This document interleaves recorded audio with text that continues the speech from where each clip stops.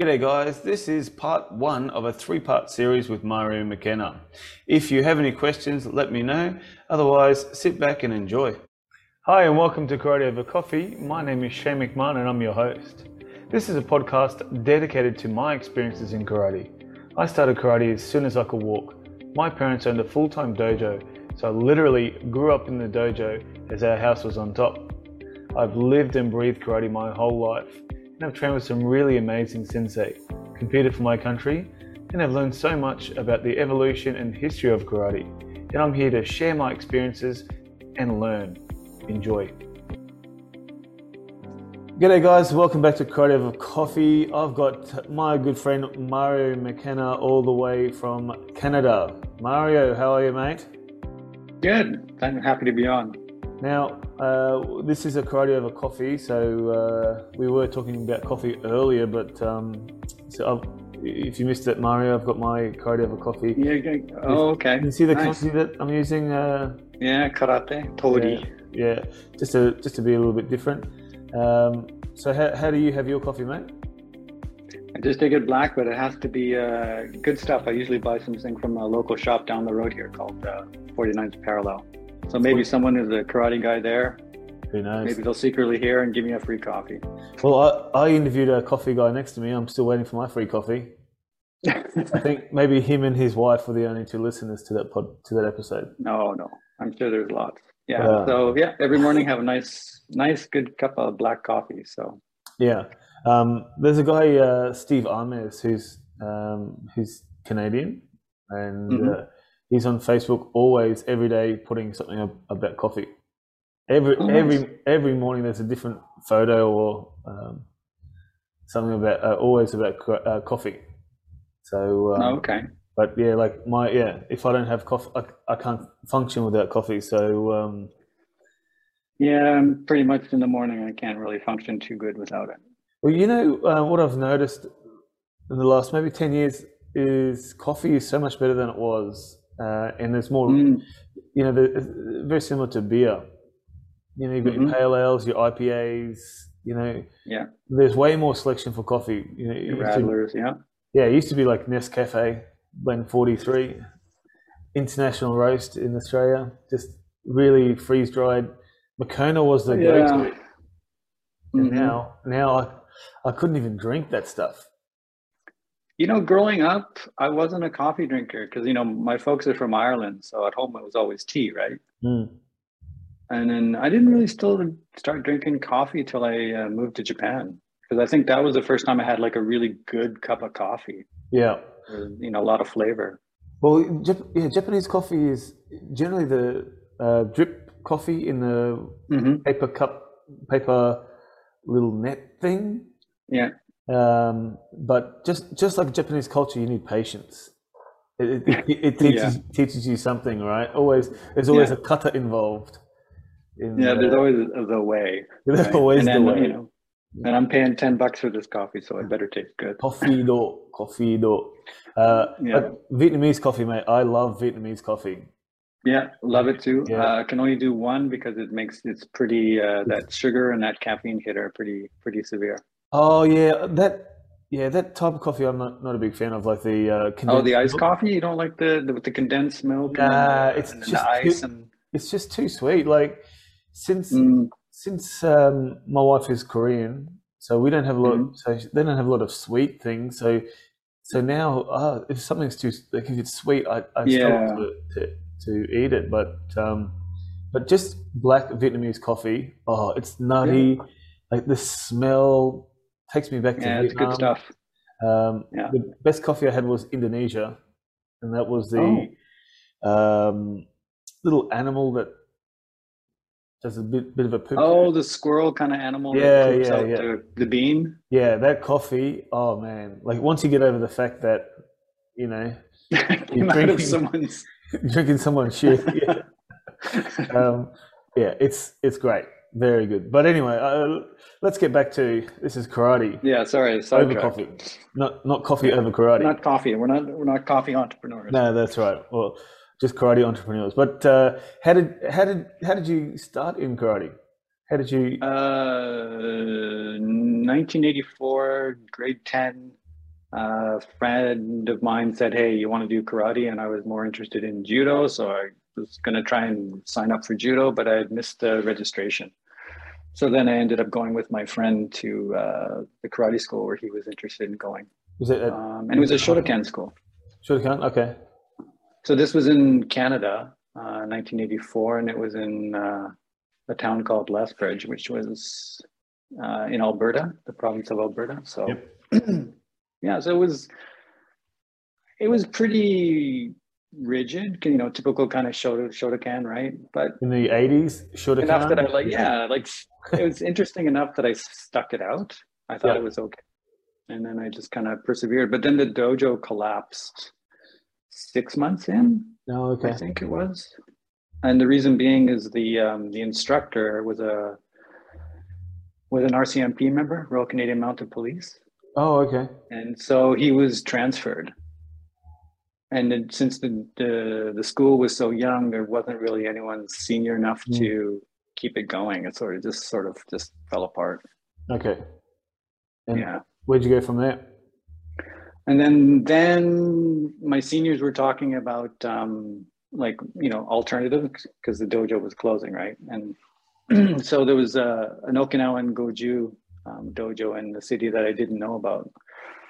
And so they had mentioned it, and then I went and checked that out and gave it a go and liked it. It was so different from the Shotokan that I had been doing for such a brief time, right? Yeah. So yeah, much more relaxed. Like you still had to work hard, but no one was barking at you, right? No one was screaming at you. You weren't marching up and down the dojo, right? Yeah, not 3K karate. What was it, 80s? So there was still a lot of Kihon, still a lot of kata, and it was still 3K, but it was just the vibe or the atmosphere of the dojo was quite more relaxed. Right? Okay. You were expected to push, but no one was going to push you. Yeah. You had to push yourself, right? If you wanted to get good. And that was Kinjo Sensei. He was originally from Okinawa. Okay. And is this the Naka dojo? Is that what it's called? He's Gohakai, Gohaku Ryu. Okay. Right? So his teacher is Tokashiki Iken. So Kinjo Sensei mostly taught the Goju kata from their line is Fukuchi Seiko, and then from Higa Seiko to Miyagi, right? So that's basically their line. So their Goju is not identical, but it's similar enough, right? Yep. And like Hokama Tetsuhiro comes from that lineage, right? From Fukuchi Sensei. So it's almost identical to what he was doing. But Tokashiki had learned, he called it Tomarite from Nakasone Seiyu, right? That was the first style he learned. And then he taught both of them in tandem. Okay. But Kinjo Sensei, for the most part, he only really taught the Goju piece, at least when I was a student. And then how long did you train there, and how did you get to Japan? Oh, okay. So I trained 84 to 91, 92. So 6-7 years, maybe a little bit longer. And then I made a trip to Okinawa first time in 88 to go to the Gohakai Hombu Dojo.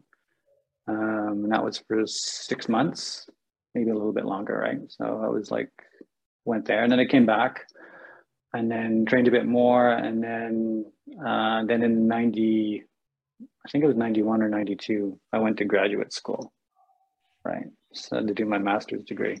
And that was in the next province over. So that was Saskatchewan, right? So I went from Alberta to go east, and the next province over is Saskatchewan. So I was there for just under 2 years. I didn't do much training.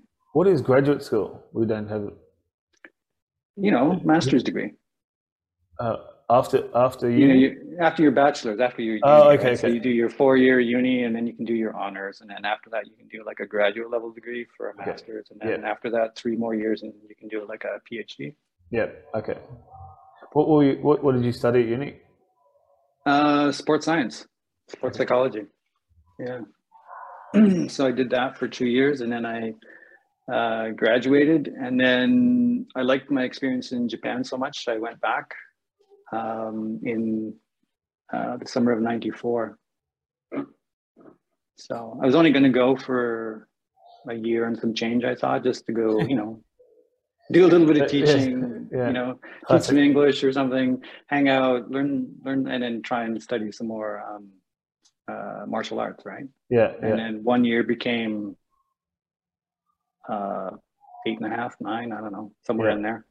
And then every year you go back, or not at the moment. And then I ended up getting married. I got a job. I started settling down. But when I hit my 30s, I just kind of have had enough.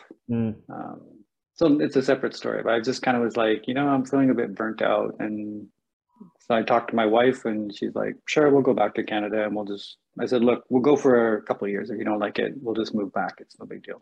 Yeah. And we moved here and she kind of liked it. So we stayed. How long have you been back for? 20 years or so? 20 years now, yeah. Okay. Yeah. So now I'm thinking the opposite. Like when I retire, maybe it's time to move back to Japan. Yeah, which is really strange because most people would want to retire and move to Canada, right? Yeah, I loved Japan. I just didn't. I think the reason I was starting to burn out is because the work culture is so intense. Yeah.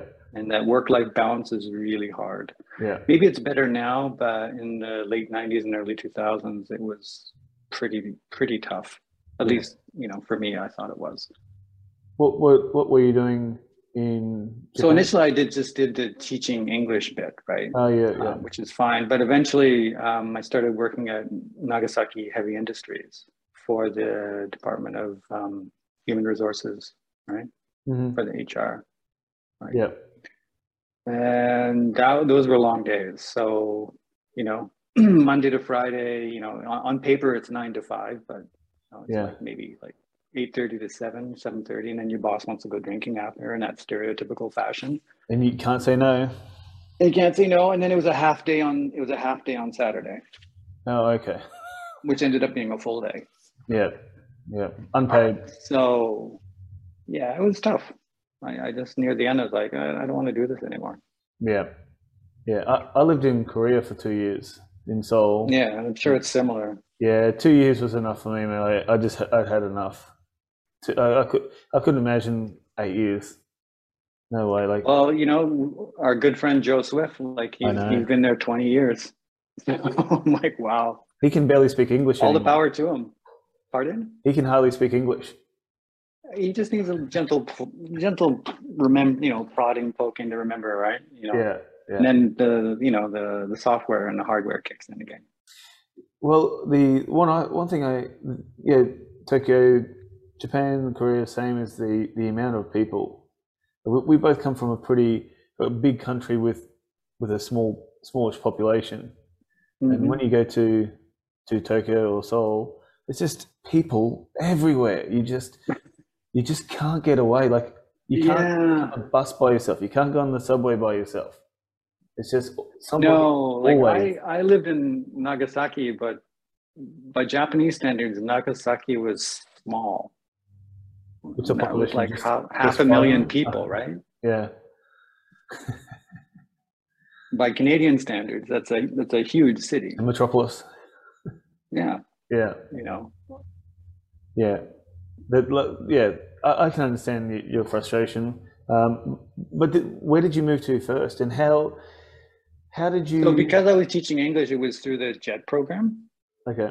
Right, you've heard of that, the Japan English Teaching Exchange Program, right? They just put you somewhere. So I put on your application, you can list your top 3 places you want to go, right? So I went Okinawa. So thinking I'd get Okinawa, right? Yeah. And I got 3 islands up. I got Amami Oshima, which was originally part of Okinawa Prefecture, but then was, given back to Kagoshima after the war, right? Or it was kind of assumed under Kagoshima Prefecture and the Americans. And anyway, it's a long story. So there I ended up learning, mostly I kind of focused on Kobudo when I was on the island, because there was a teacher there that was, pardon? Is it Shinkokai? Is it the Rikyu? Yeah, Shinkokai, right? Yeah. So they're a branch of So my teacher was a student of Taira Shinken, Yep. Okay. Katsuhiko. And he was part of and then when they, just like anything, when Taira Sensei passed away, they were all kind of one unified group under the Ryukyu Kabuto Hozon Shinkokai, right? Yeah. And they sort of kept together for a while, and then they all started splintering. And, typically what happens, they splinter into a million pieces. So I didn't care. I just was interested in Kabuto, and I started studying with Minoa Sensei when I was there. And yeah, it was a great experience. Was he doing Weichiryu? He was a he was a Weichiryu teacher as well. His teacher was Weichi Kanye. Yeah. So, okay. Wow. Yeah, so he had a pretty good pedigree if you're kind of into that. I just kind of cared more of him as an instructor, and he was pretty old school, but he was still a good instructor, and he was pretty knowledgeable. Did you do Weichi with him as well?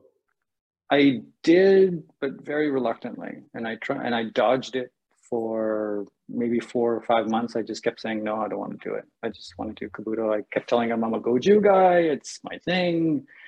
And then he just kept pestering me. Yeah. That's not a good choice of words. He just kept asking me, and I kept saying no. And then finally I just said, okay, I'll give it a go, Sensei. Why not? He goes, you've got nothing to lose. Why don't you just try it? And he goes, if you leave, do what you want with it. And I'm like, okay.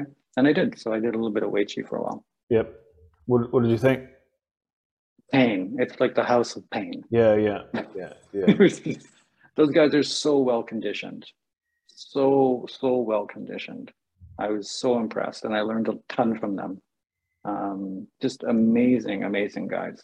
Just the style, just the beauty of the simplicity of the style and its efficiency is just fantastic. And absolutely fantastic. The small amount of kata. Yeah, the small amount of kata, the emphasis on conditioning, the emphasis on close-in fighting, the emphasis on kumite almost from the outset, right? In the at least in the Weichi Kanye lineage, right?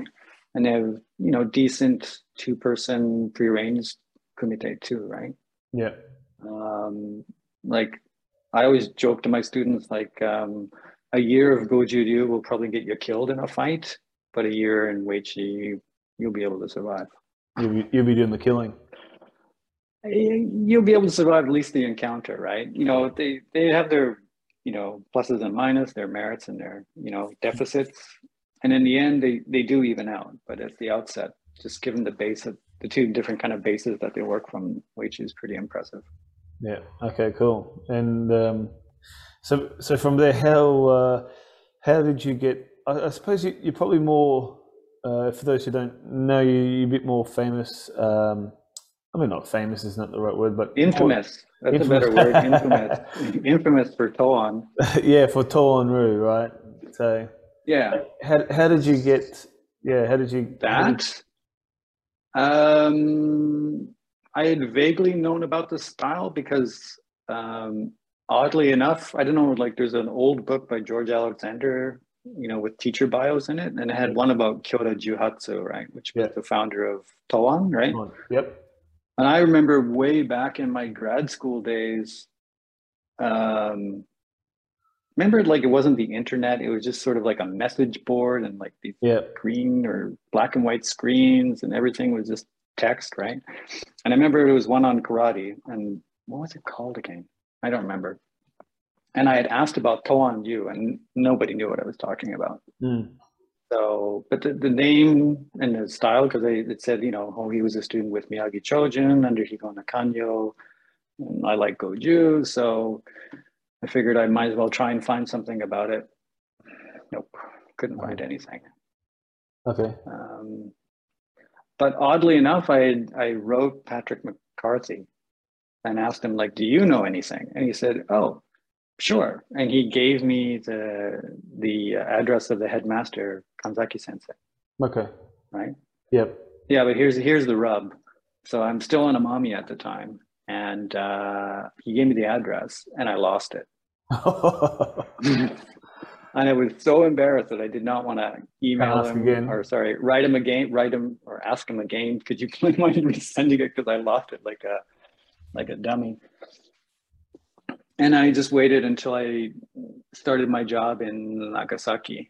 So I got my job in Nagasaki at Mitsubishi, and I started working there. And then I started trying to figure out more about Toan again. And then that's when Joe Swift told me, "Oh, you should go to." Like this was just a separate conversation. It had nothing to do with Toan, but he said you should go to Fukuoka and talk to Murakami Sensei. Mm. Right, he's got a lot of experience. He's a really interesting guy. Even if you just have a coffee with him, he's just a great guy to talk to. So I said, okay. So I went to Fukuoka and I met Murakami Sensei, and really, really just generous man, very insightful, very knowledgeable. Wrote tons of books on karate and Kobudo. Mm. But when his dojo is by his house, and so when he took me to show me his dojo, on the front, like there's the placards, right? Yep. In the characters, and one side it says Shorin because he was predominantly a Shorin Ryu instructor, and the other side it said Toan Ryu, and I went, what? My jaw hit the ground. I had no idea, and so I just started chatting with him and said, hey, didn't know you did Toan Ryu, and then he said, yeah, I did a little bit in the 50s, and I learned a little bit from Kyoto Sensei and this, that, and the other. And I said, great, will you teach me? And he said, no. Fair enough. You just shut me down in like 2 seconds. He just went, nope, not going to teach it to you. I'm like, and I thought like, okay, did I hear that wrong? And I so stupidly asked again. And he said, I haven't even taught my own children. I'm not going to teach you. Yeah. I went, oh, okay. Point taken. Just leave it alone. Didn't push it. Did he say why? Or just nope. Okay. No, it's because it's a first meeting, right? And so you don't want to make anyone feel awkward, and especially like it's Japan. The person's much older than you, much more respected. I'm in his home and his dojo, so I'm not going to cause any. Come on, bro, just teach me. Yeah, like what's the point? I mean, you've got the advert at the front. Yeah, it's like you got the sign. I don't get it. And then I went back a while later, and then at the end of our meeting, he handed me a piece of paper, and he said, if you want to learn Toan Ryu, talk to Kanzaki Sensei. So the exact same address that I had lost a year ago is now back in my hands. So fate is kind of weird that way. Please tell me you didn't lose that one. This time I didn't lose it. Back then it would have been handy to have the camera phone, so you can just take a photo. Yeah, it would have been handy. I just pick up my phone and then just take a picture, right? Yeah. So have you? Yeah. So sorry, go ahead. Have you spoken? Have you been back to Murakami, or is he still around? He's still around. I think he just turned 90. I had just sent. I think he just turned 95. Still many years left. Yeah, because I had sent him a birthday card greeting. Okay. Because he was born in 28, I think. 28 or 27. Sorry, 27. So he's 95. Okay. Probably still teaching too. I think the only thing he's doing now is he just does his own thing. Like he does a little bit of Tai Chi and stuff like that every now and then. Yeah.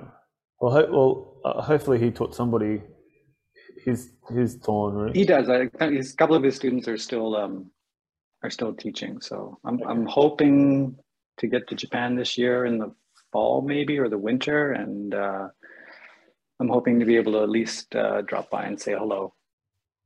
The winter, okay, of this year? Like November, I'm thinking like November of this year. Okay. That's the plan, at least when I talk to my wife. But it all really just depends on how things, how open Japan wants to be. Yeah, if you wait 2 months, why don't you go in January? Because that's when I'm going.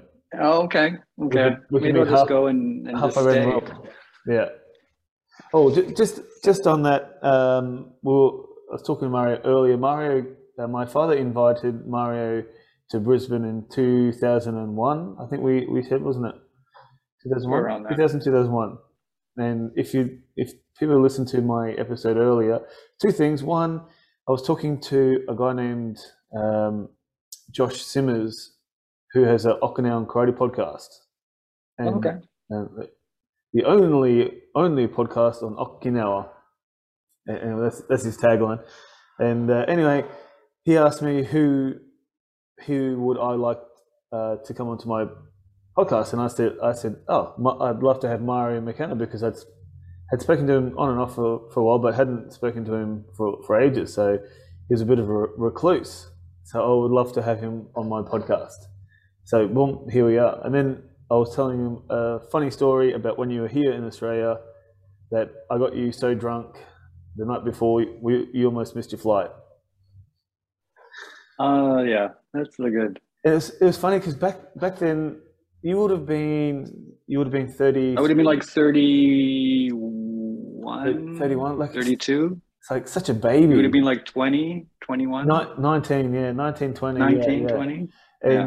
And like even 31 is still such a baby, right? And I thought, oh, this guy's old. I thought he's mature, like he's so far more mature than I. And because we were drinking scotch and blood, and you're like, I'm not good drinking that. I'll only drink 12 or 18-year-old scotch. And looking back, like, yeah, of course, who wouldn't? who wouldn't want to drink that? But at that time, it was So great to have you on. And I appreciate it. You've listened to a lot of my episodes. No, I've caught up. I went back and I listened to a few. It's good. It's good. Yeah. You have a nice presentation style. Just like my karate mate, very relaxed. Excellent. There is no us in my dojo. Yeah, no using. No using. No highing. This is Australia. No high. Everyone's on a first name basis. Yeah, that's right. You can call me Shane. You don't have to call me Sensei. It's up to you. Because I know some people feel more comfortable calling me Sensei, especially if they've done karate somewhere else. Yeah. But I won't tolerate us. Like, God, it drives me nuts. Yeah, I had a student do that to me the other day. It's like, because he was ex-Shotokan. He's like, us. I'm like, oh, please don't say that. Please don't say that. Like, yeah, I get the culture, but it's not my culture, and this is my dojo. No, this is, like, I think there's some similarities for sure between Australian and Canadian culture and US culture too. Like, it's much more egalitarian, right? Sometimes and you're not going to have that kind of militant sort of. I think it depends on who your instructor was, right? Like, true, and how far you mimic that instructor, and how far you've come to teach your own style, not your own style as such, like karate style, but your own personality into your training. Like I'm a very relaxed person, so that is my karate dojo. And we're very relaxed, and we don't bow. We do one bow, and then we're into it. Like if people aren't comfortable with it, I totally get it. Yeah. I mean, some people want the awesome, and they just don't last at my dojo. They just go somewhere else. Yeah. Well, so to each his own. To each their own. Now let's get back to a bit of a side note there. But so how did you approach? Was he the head of Tohonru at that stage? Yeah, Kanzaki Sensei. He had kind of informally. He was the last man standing, so to speak. He was the headmaster, right? Because essentially the style was inherited by Kyota's son Juko, right? Yep. But unfortunately, Juko Sensei passed away. He had like a massive stroke in like '86. Okay. So, and then he didn't, and his kids never pursued karate. They weren't interested in, so there's no one left in the family. So Kanzaki Sensei just kept going. Yeah. Okay. and he sort of just inherited the system. And how long did you train there? Not long. It was just like maybe altogether in total like 2 years, Okay. right? But it Yeah. was a pretty intense 2 years. And then when I came back, like I would go back every year almost with my wife, and every year I'd go back and go study with them, right? Yeah. So I'd go to my wife's in-laws, say hello, hey, how's it going? Hey, lovely to see you. Okay, all right, walkabout, bye. And then I'd go Yeah. and disappear, right? I'd Yeah. just go vanish and go over to Oita in Beppu, right, which is the city, and go see my teacher. Yeah. It was pretty fast because you could buy a rail pass and then you could just jump on the express trains and you can be there relatively quickly. Yeah. So And it was pretty easy to get out there. And he was retired. So I was like, when do you want to train? I'm yeah. like, okay, just jump on the train and go out and train and come back. Well, Toan is pretty, as you said, not well known outside of a certain circle of people. Yeah. Why do you think? Because so you have um, Miyagi's Mm-hmm. Goju is huge. Why do you think that Yeah. Why Kyoto's never Kyoto's? took off? Yeah. I think the biggest factor is he didn't stay on the island. Mm. But he went to Yeah. He Japan. left. He went to the mainland in Yeah. 44, I think. Okay. Somewhere around there, and he didn't have a presence on the island. And as far as I know, he never went back, Yeah. even for a visit. He died on the mainland. He's buried on the mainland. Okay. So whereas Miyagi, he stayed on Okinawa. He was extremely well known, very well respected. Taught his students, and his body of students, the primary ones, that we all know, like Higa and Mm. Miyazato and Yagi, etc. They propagated their own schools of Goju-ryu, and right. Yep. And then the U.S. servicemen got involved, and then that really helped things explode, right? And then on the Japanese mainland, you had Gogen Yamaguchi, right, spreading Goju Kai on the mainland. So Yep. Goju became a pretty well-known style. As far as I know, none of Kyoto's students really continued. He only had a handful. The most prominent was a guy called Iraha Choko. And he became more of a politician on Okinawa and didn't really have much time for training. And as far as I know, didn't really teach anyone. Because I was in contact with his nephew over a number of years, and he said, no, he never really passed on the style to anybody, right? Okay. Ironically, his nephew was a Goju guy. So that was kind of funny. And then on the mainland, when Kyoto was there, he really just kind of taught his son, Juko. Yeah. That was it. He was not really concerned about teaching. Like, he taught some of the kids in the neighborhood, but it wasn't terribly serious. There wasn't really any adults. Was there friction between Miyagi and Kyoto? Well, I hope you enjoyed part 1 with Mario McKenna. Stay tuned for part 2. Thank you for listening to Karate Over Coffee. And if you're enjoying the podcast and getting something out of the episodes, there are a few things you can do to help us. If you don't already subscribe to us on YouTube, please do so. We release these episodes every Friday morning, Australian time. Plus, we release some smaller espresso shots during the week on both our YouTube channel and our Facebook community group. You can also subscribe to us on our Apple or Spotify. Leaving a 5-star review will be very beneficial as well. If you have any suggestions or topics or feedback or anything that you want to talk about, please put it in our comment section on our Karate Over Coffee community Facebook group. If you'd like to support us, please visit our online shop where we have official Karate Over Coffee shirts, hoodies and mugs available. Your continued support is appreciated and a vital way for the podcast to keep moving forward. Thanks, guys.